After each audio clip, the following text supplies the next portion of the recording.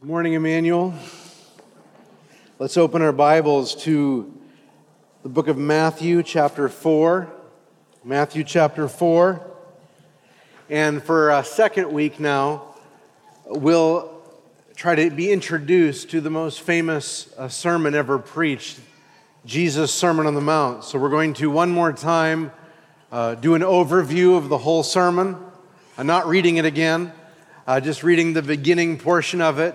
But again, trying to get a sense of the whole before we dive into the various parts in the coming weeks and months. I want to read to you from Matthew chapter 4, verse 23, through what are often called the Beatitudes or the blessings of Matthew chapter 5, verse 1 through verse 12. So Matthew 4:23, I'll be reading to Matthew chapter 5, verse 12. Every word I'm reading is the words of the actual Lord Jesus Christ, the Son of God, the Savior of the world, and it's inspired by the Holy Spirit and delivered to our hearts by that Spirit. In other words, to read the Word of God is great interaction with God's supernatural word.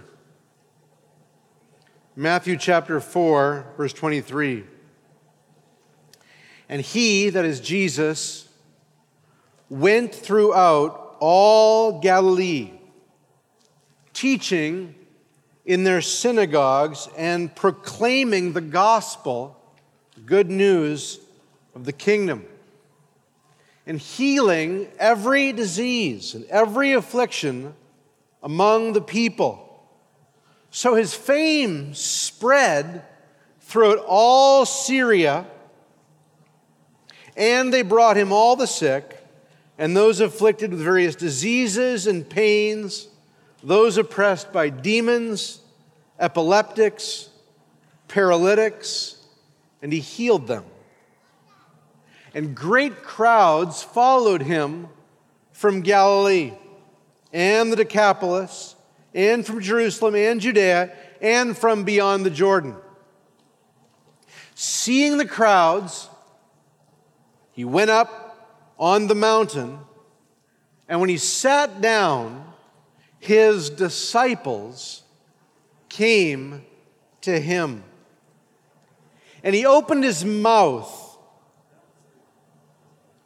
and taught them, saying, Blessed are the poor in spirit, for theirs is the kingdom of heaven. Blessed are those who mourn, for they shall be comforted. Blessed are the meek, for they shall inherit the earth. Blessed are those who hunger and thirst for righteousness, for they shall be satisfied. Blessed are the merciful, for they shall receive mercy. Blessed are the pure in heart, for they shall see God. Blessed are the peacemakers, for they shall be called sons of God. Blessed are those who are persecuted for righteousness' sake, for theirs is the kingdom of heaven. Blessed are you when others revile and persecute you and utter all kinds of evil against you falsely on my account. Rejoice and be glad, for your reward is great in heaven. For so they persecuted the prophets who were before you. This is God's word. Father, we come before you and ask you that even in spite of my poverty of spirit and our poverty of spirit, that you would work exceedingly abundantly above all we ask or imagine, that you would speak to us in a demonstration of the Spirit and of power, so that our faith would be set on who you are, and not on the words of man, but on the words and on the power and the promises and the glory of God. Pray this in Jesus' name. Amen. One of the most striking phrases that Jesus ever uttered, and he uttered quite a few striking phrases, but one of the most striking sayings Jesus ever said was, out of the abundance of the heart, the mouth speaks. Find that in Matthew chapter 12. Out of the abundance of the heart, the mouth speaks. Now, for us, that saying is usually going to create a fair amount of uneasiness. We don't like what our mouths give away about us. Often our mouths paint a picture that we were trying to hide. A picture of anxiety, perversion, bitterness, jealousy. Our mouths show off what's going on inside of us. And so for many of us, our mouths are something we wish we could control even more so we didn't let on what was going on where no one can see. So those words are piercing for us. Out of the abundance of the heart, the mouth speaks. But I wonder if you've ever thought, as I began to think this week, of just how amazing that statement is when applied to Jesus. Out of the abundance of his heart, his mouth speaks. All the words of Jesus are not masking his heart, but they're a revelation of what's going on internally in the Son of God. Every word that Jesus ever spoke, these 3 chapters we're studying in the Sermon on the Mount, they're all a revealing of the heart of God. They're all a display of the deepest reality in the universe. What is the heart of God like? And of course, we know that when we see the heart of Jesus Christ, we're seeing the heart of the Spirit, and we're seeing the heart of the Father.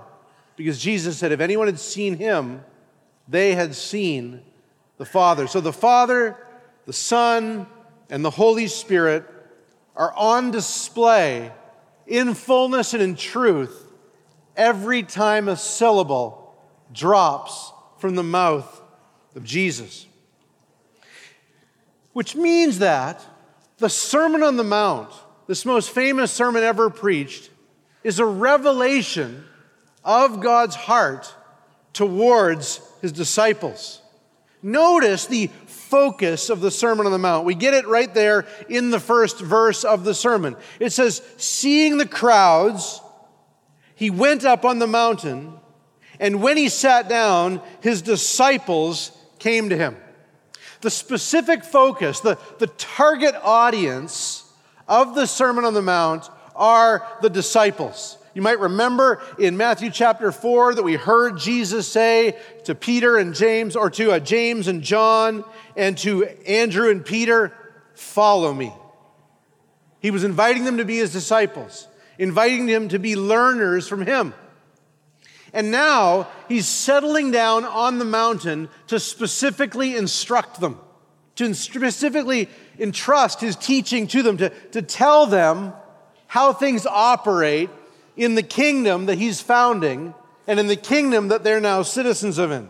And you need to understand this, that when you think of the Sermon on the Mount, you kind of need to think of a sermon with 2 audiences, a specific audience and a more general audience.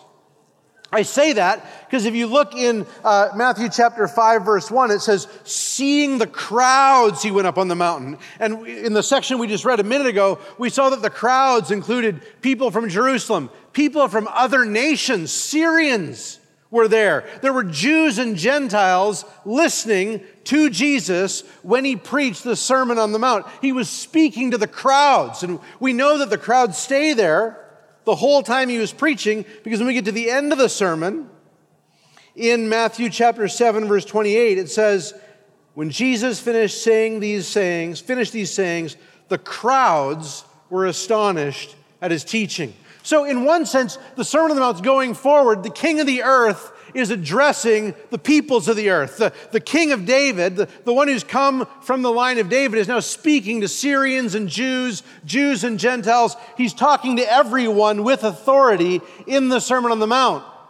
But there's also a sense in which the Sermon on the Mount is not specifically for a general audience, but it's specifically revealing his heart for the ones who've actually committed to following him.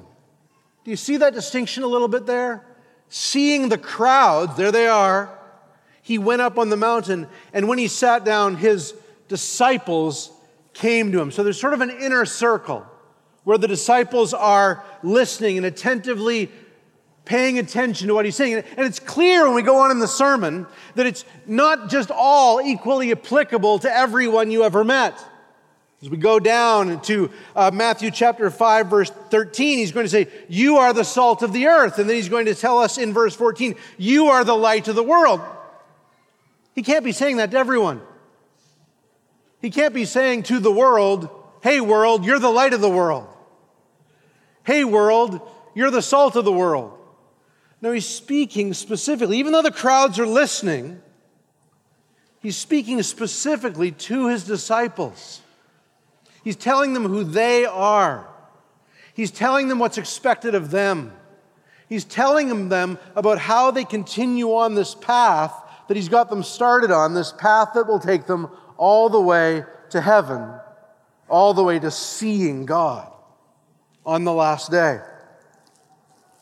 And so the Sermon on the Mount is a revelation of God's heart for you, of God's heart for me, if you're a disciple of Jesus Christ. At different times in my life, I've prayed that God would bring a man into my life who would specifically disciple me in various areas that I thought I needed attention and give me some leadership on how to follow Jesus at that particular time in my life. And it's been interesting over the years how God has regularly answered that prayer and brought specific men into my life to disciple me. But it's also been interesting how many times I've prayed that prayer and he hasn't answered that prayer, where it hasn't been that particular individual who I thought was just the right person to disciple me. And what's amazing is, remember that in all of those times, we're still being discipled. Not by a person that we think is particularly gifted to give all their attention to us, but by Jesus. If you feel lost in your Christian life, Jesus wants to disciple you. If you feel like you need leadership in your Christian life, the Son of God wants to personally disciple you. If you feel like there's so many paths out there, how do I know which way to walk? How can I get myself all the way safely to heaven? Well, you can't get yourself there, but the Son of God will personally disciple you. And he'll do it through his word, and he does it in a very specific way through this Sermon on the Mount, where he gives what John Stott calls the closest thing he ever gave to a manifesto, really to a guide, a sure guide for disciples to make it all the way home, safely into the kingdom of heaven. There's three things that I believe this sermon really shows us about the Son of God and about his heart to disciple us. It shows us what he wants us to teach us. That's really what it means to be discipled. It simply means to be taught by someone, to have them as their teacher and to be taught by them. And there's three truths that his words reveal that he wants to bring us into. And the first thing he wants all disciples to know is his heart for them to know how blessed they already are. The first thing Jesus wants to express to you as he disciples you and I in the Sermon on the Mount is not how hard it's going to be. It's not how hard you're going to have to work. It's how blessed you already are. How blessed each and every disciple of Jesus already is. Notice that in verses 1 through 12 especially, though I think we could extend it even out to verse 16, Jesus is expressing how blessed every believer is. We have here in this section from verses 2 to verse 11 what are commonly called the Beatitudes, but we might be able to summarize a bit more biblically just by calling them the blessings. The blessings that Jesus pronounces on every single believer. And I want you to notice when we read these Beatitudes that we are not reading commands. It doesn't say, be poor in spirit and you'll be blessed. Be merciful and you'll get mercy. It is not telling us to be a certain way. It's announcing a blessing on a particular kind of person who already exists. He's speaking to believers. He's speaking about what he's done in a believer's heart. And what he's done in a believer's heart can be summed up all by the middle phrases in the Beatitudes. What do I mean by the middle phrases? In every Beatitudes, there's three parts. Blessed, this pronouncement of blessing. Are the people who are blessed. Blessed are the poor in spirit. So first there's the pronouncement of blessing. Then there's the people who are blessed. And then there's the future aspect of that blessing. Blessed are the poor in spirit, for theirs is the kingdom of heaven. Blessed are those who mourn, for they shall be comforted. Blessed are a particular people, the meek, for they shall inherit the earth. And what's being told to us here is the blessings that are already on every single child of God. Every single believer, whoever has lived, has these blessings. Whether or not you feel them is irrelevant right now. We'll get to that. What's important is to know is that they are yours. These people are blessed. Blessed are these people. This is reality. This is the way the universe is working. These people are blessed. What is it to be blessed? What does it mean to be blessed? Well, it's probably my preacher's duty to say it's not about material blessings. But material blessings can be from God. God really can bless us materially. And when that material blessing comes in a life of faithfulness, there's nothing to be ashamed of or feel sorry for. But material blessings can't be the sum total, and they certainly can't be the root and the core of what it is to be blessed by God, can they? Because there are wicked men with lots of money, and there are godly men with not a penny in their pocket. So what is at the root of being blessed? My favorite definition of blessing in all the Bible comes from a passage that you have no doubt heard if you've attended church more than, say, 3 or 4 times in your life. Because this is regularly repeated in most churches. It's called the Aaronic blessing. It comes from Numbers chapter 6, and you're often going to hear it read at the end of services. The Aaronic blessing goes like this, which just means a blessing that came from Aaron the priest in the Old Testament. The Lord bless you and keep you. The Lord make his face to shine upon you and be gracious to you. The Lord lift up his countenance upon you and give you peace. Years ago, it was pointed out to me by a preacher that blessing says the same thing 3 times. That like so much Hebrew poetry, it works not on rhyming like English poetry, but on parallel statements, each that amplify the one before him. So what does it mean for the Lord to bless you? Well, you look at the next line. It means his face is shining upon you. What does it mean for God's face to shine upon you? It means for him to lift up his countenance upon you. The simplest definition I know, and I think the most biblical definition I know of being blessed by God is this. It is to be under his smile. It is to be under his smile. Last night I was sitting out on our covered deck out behind the house, and the rainstorm started coming down, and I started wondering if I was going to be hit by lightning myself. It was coming down with so much power. And all around me was dark, and all around me was rain, and all around me was lightning. Everything around me looked bad, but I knew that behind those clouds was the sun. And that sun, even at that moment, was keeping me warm, still warming every single person on the earth. And that someday, like today, those clouds would be gone, and I would once again be under the radiance of that sun.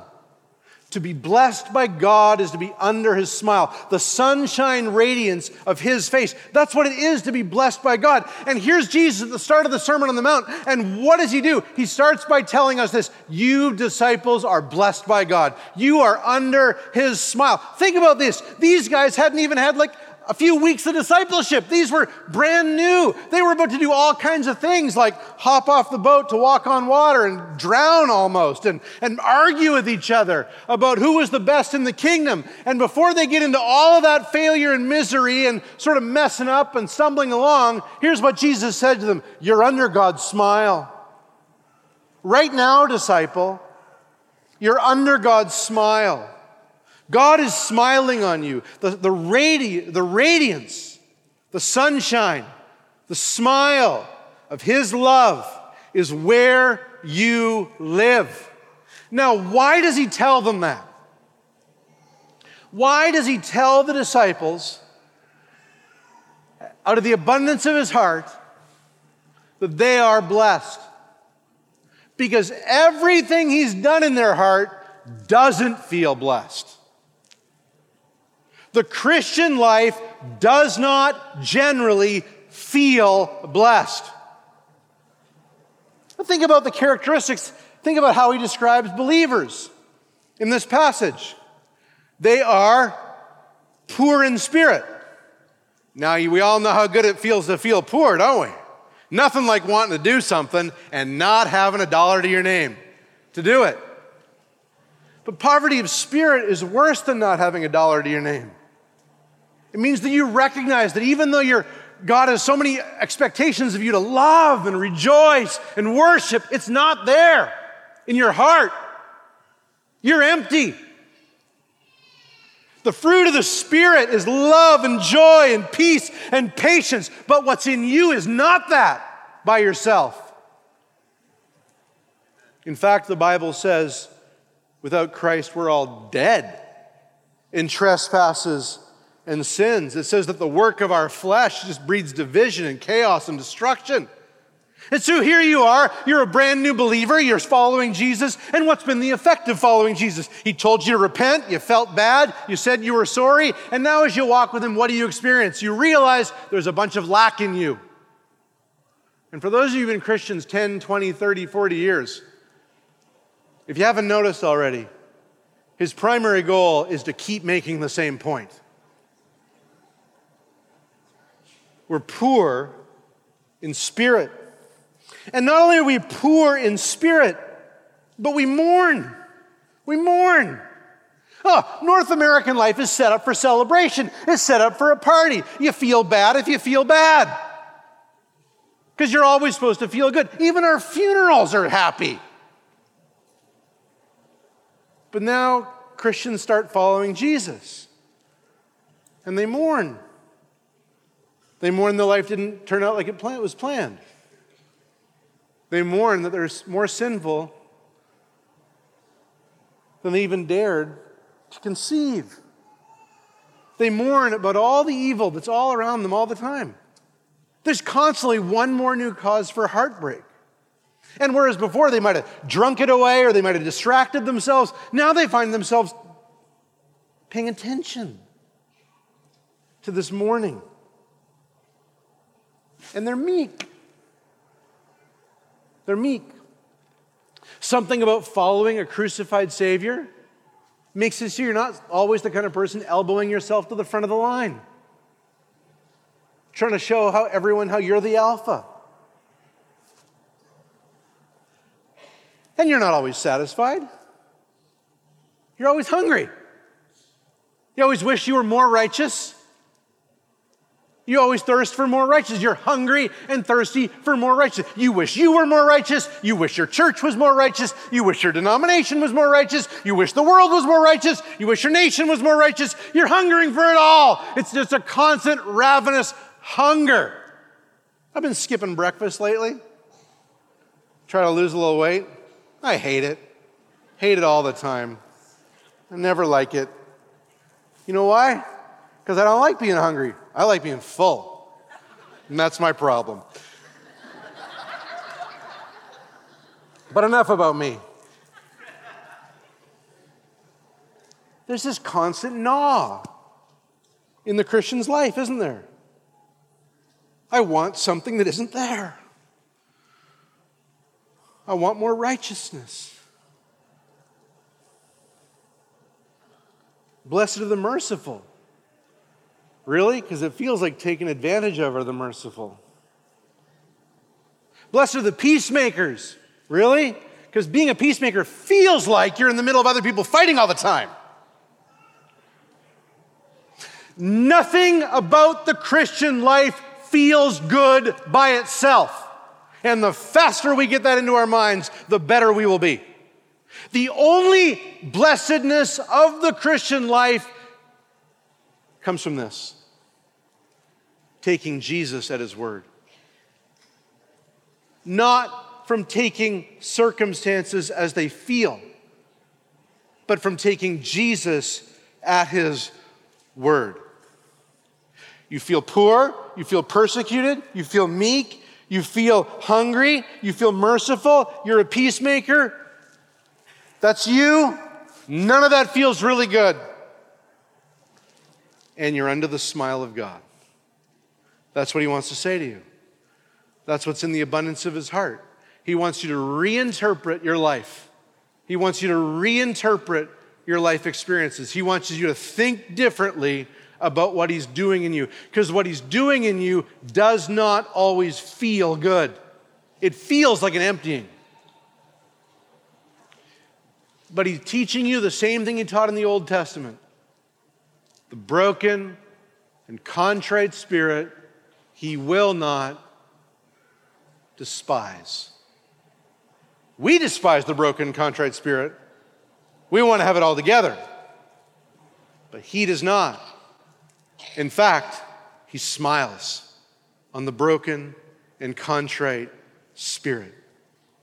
And that's why the Sermon on the Mount starts with a declaration of blessing. We'll get into this in the coming weeks, but I should just, lest you get too happy, remind you that all the blessings are future. The big ones. The kingdom of God hasn't fully come. Worship was great this morning, but you didn't see God. The final revelation of God's mercy hasn't come yet. What's Jesus doing? He's setting us up for a real Christian life. One where being exposed to him produces a poverty of spirit, a meekness, a purity of heart, persecution. But we don't despair because we're under the smile of God. Not because he changes our circumstances, but because he lifts up the veil and shows us what's coming. What's coming is you'll see God. What's coming is you'll receive mercy. What's coming is that you will be rewarded. What's coming is that when the kingdom of heaven is established and all of his enemies are destroyed, you will not be one of the enemies who are destroyed. You will be one of the friends who's brought in. That's what he wants you to know. That's his abundant, overflowing heart towards you. Can you imagine? You finally get to preach to a bunch of sinners who've been sinning against your Father for thousands and thousands and thousands of years. And what's the first thing out of your mouth? Blessings. I want you to know all the blessings that God has for you, impoverished sinner. So good. So his heart is for his disciples to know how blessed they are by him. Second thing we find in the Sermon on the Mount is his heart for his disciples to know his ways. His heart for his disciples to know his ways. Now, I want to introduce you to the way I'm going to divide up the Sermon on the Mount. I'm dividing the Sermon on the Mount into 3 sections. And roughly, I'm following the lead of a Sermon on the Mount scholar by the name of Charles Quarles. I've kind of renamed these sections, but basically lining up the same way he has. And I would give you the 3 sections of the Sermon on the Mount like this. The first is the disciples' blessings. The disciples' blessings. And you'd find that in Matthew 5:1 through 5:16. The disciples' blessings. How they're blessed, blessed are you, and how they bless. You're the salt of the earth. You're the light of the world. The disciples' blessings. Matthew 5:1 through 16. Second section is the disciples' righteousness. The disciples' righteousness. Matthew 5:17 through 7:12, which is basically the entire sermon. The disciples' righteousness.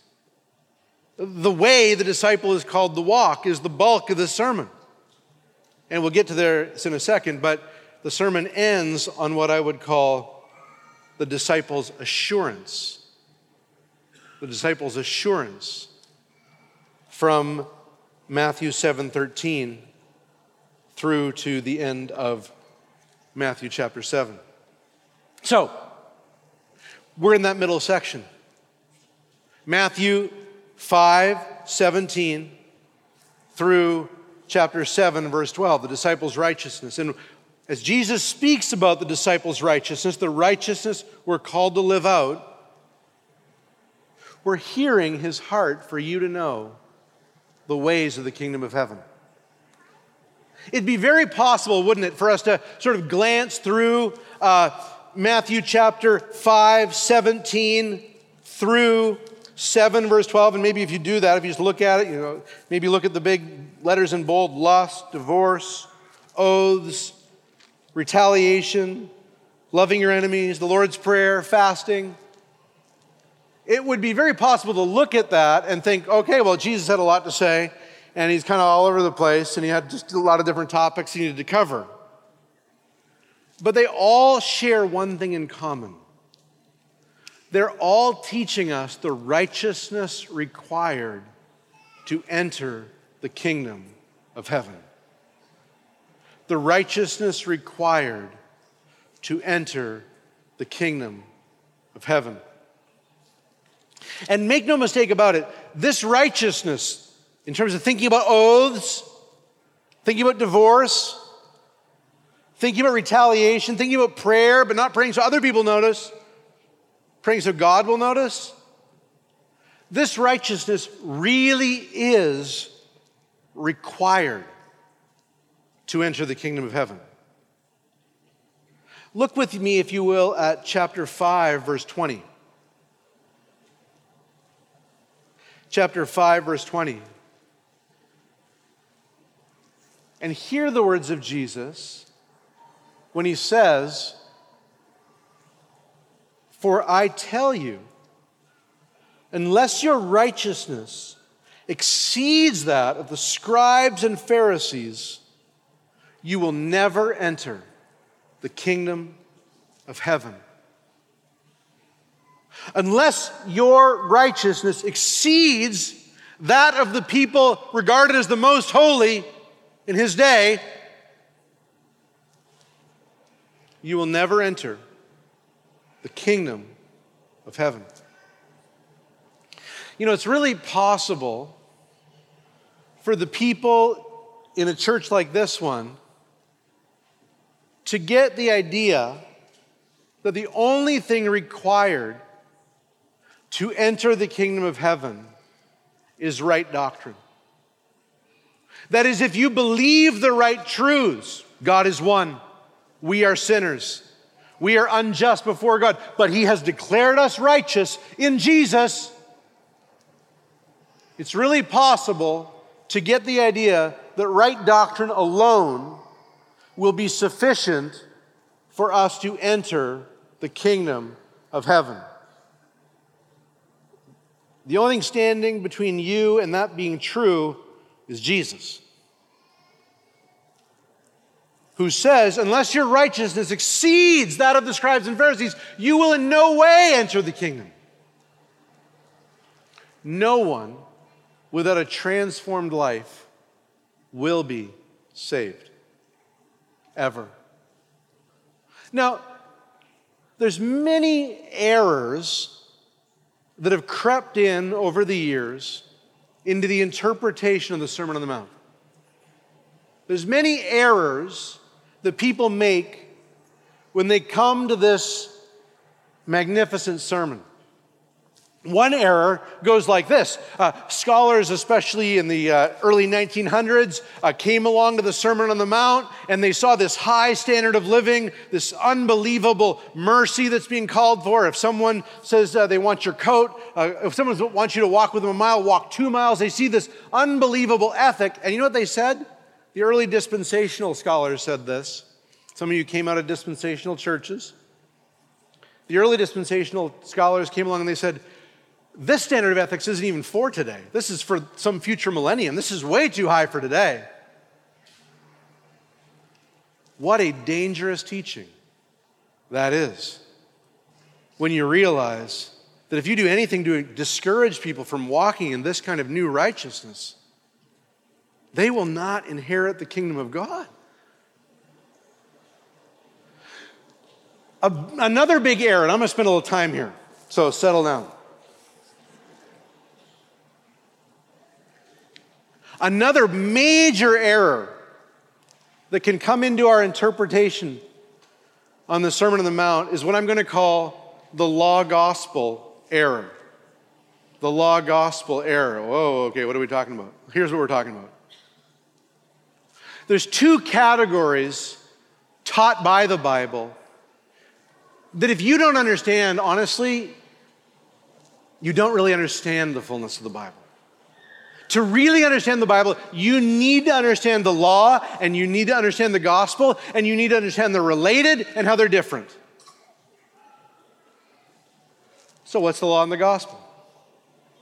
Well, the law is this. The law is God's standards and the consequences for breaking those standards.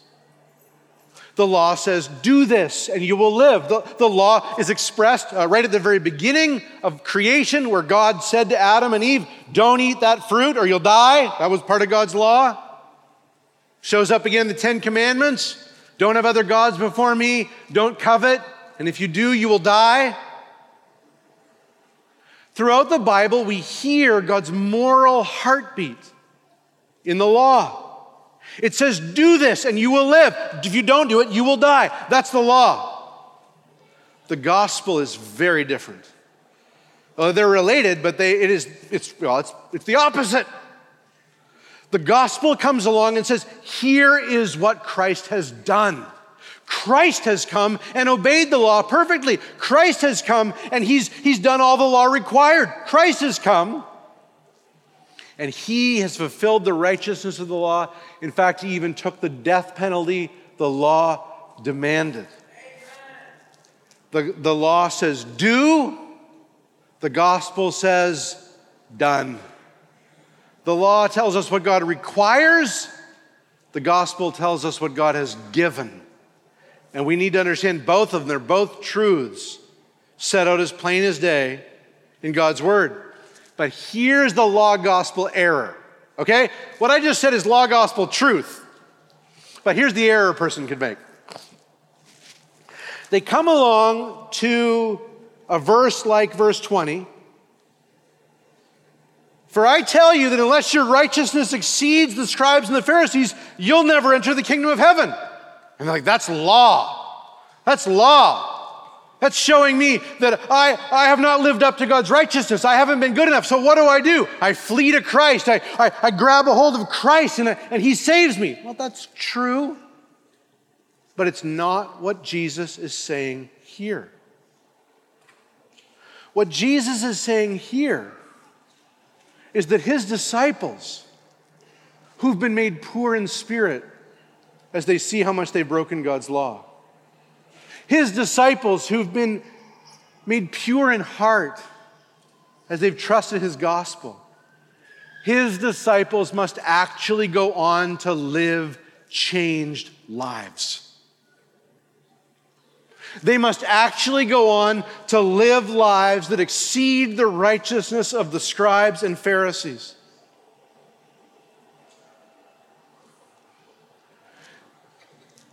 Let me compare this to something you know. What I'm saying is exactly what we find throughout the Apostle Paul. It's exactly what we find throughout the book of Romans.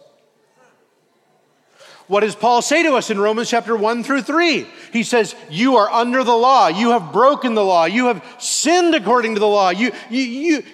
There's none righteous, no, not one. He tells us that the whole world is condemned by God's law.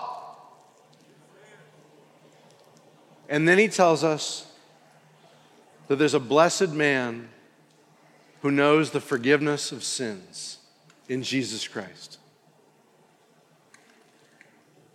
The law says you've sinned. The gospel says you're forgiven. It's done. It's accomplished. And then what does Paul say right after that? He says that by the Spirit working in us, all the law ever required begins to be fulfilled. He says in Romans chapter 13, let me say this to you, make sure I'm giving scripture to you to support this. He says in Romans chapter 13, he says these words. He says this, he says, you shall love your neighbor as yourself. Love does no wrong to a neighbor. Therefore, love is the fulfilling of the law. Or in Romans chapter 8, what he says is this. He tells us this. He says that we are those who God is fulfilling his law in. He says that he sent forth his Son in order that the righteous requirement of the law might be fulfilled in us who walk not according to the flesh, but according to the Spirit. I'm going to go over it one more time because this is salvation itself. Paul does the same thing in Galatians. You're under the law. You're condemned by the law, right? By works of the law, no flesh will be justified, Paul says in Galatians chapter 2, verse 15. And then he says this, but Christ redeemed us from the curse of the law. And then when we get to Galatians chapter 5, he says this. He says, if you walk by the Spirit, you won't disobey anything in the law.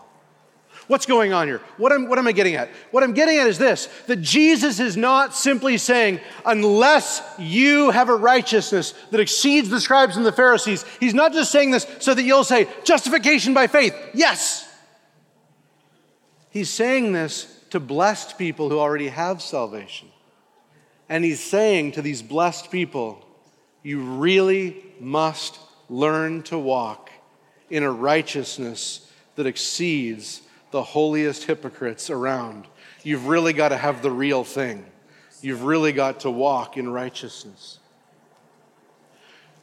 Which means that when Jesus teaches you, and we'll get there, about divorce and oath-taking and retaliation and loving your enemies and praying not so people notice, but so God notices, he's actually teaching you about the only true way that leads to heaven. He wants you to know the real thing. He's not interested in making people who use their doctrine as a shield to hide their ungodliness.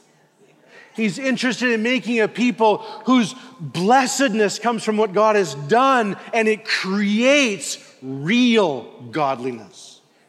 Are you with me? Which means that the Sermon on the Mount is our life. It means the Sermon on the Mount is, Lord, even though it all feels rough, poor in spirit, meek, pure in heart, even though pure in heart sometimes feels like I'm missing out on all the good stuff. It's blessed. It's blessed. I'm blessed. I'm blessed. I'm under the smile of God. I'm blessed. And now from this blessed place, not to get blessed, but because I'm blessed, oh Lord, teach me all you have to say about anger, about divorce, about oaths, about retaliation, about what it looks like to actually walk like you, Jesus. Because that is the only real path to the kingdom of heaven. Last point. First, out of the abundance of his heart, Jesus tells his disciples how blessed they are.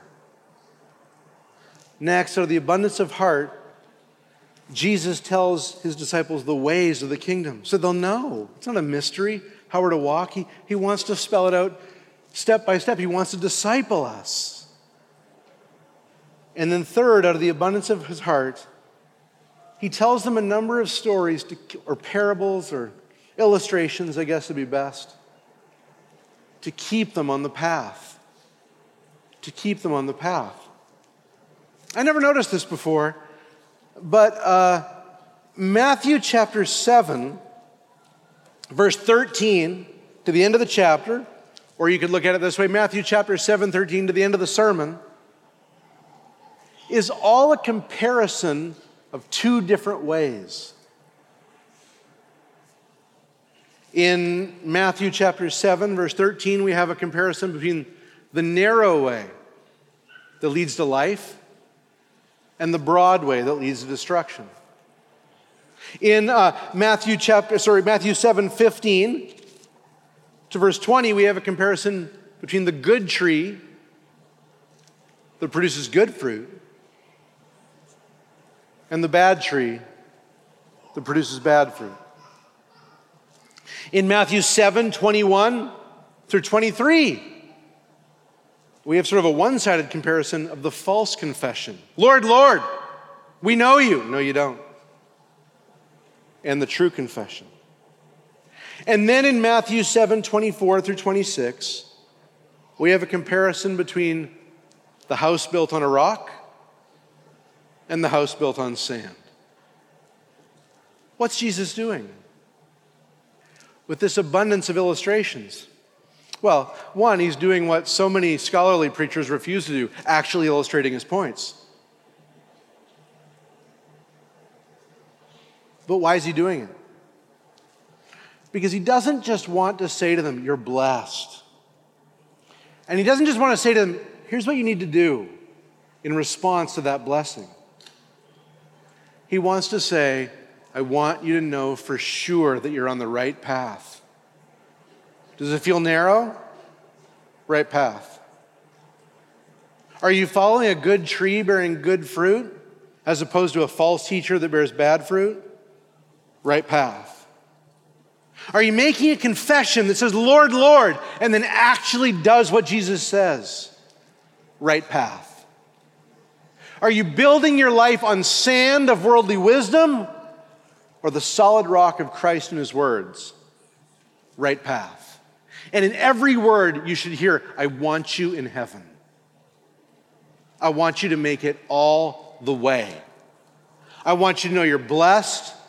I want you to know the path. I want you to know you're on the right path, because I want you to know if you hear my words, you will arrive all the way safely home. You've probably heard that salmon swim back upstream at the end of their lives, and they can actually retrace upstream, right to the very spawning pool they were born in. Which is a pretty amazing thing when you realize that many salmon these days, well, they never spawned in a natural pool. They were born in some man-made pool where all kinds of salmon are being produced, so lots of us can have salmon. What's amazing is the salmon's honing sense is so strong that they've actually found salmon that have swum upstream banging on the grates underneath those man-made pools waiting to get back in. Their orientation to where they're from is undeniable and irresistible and drives them in the longest upstream swims. Christian, you have been given a poverty of spirit, a purity of heart, a love for righteousness that will not die. And it will lead you to hunger and thirst and receive even Jesus' hardest sayings. And if you listen to him, though it may seem like your life is not going anywhere, you will find yourself on the right narrow path.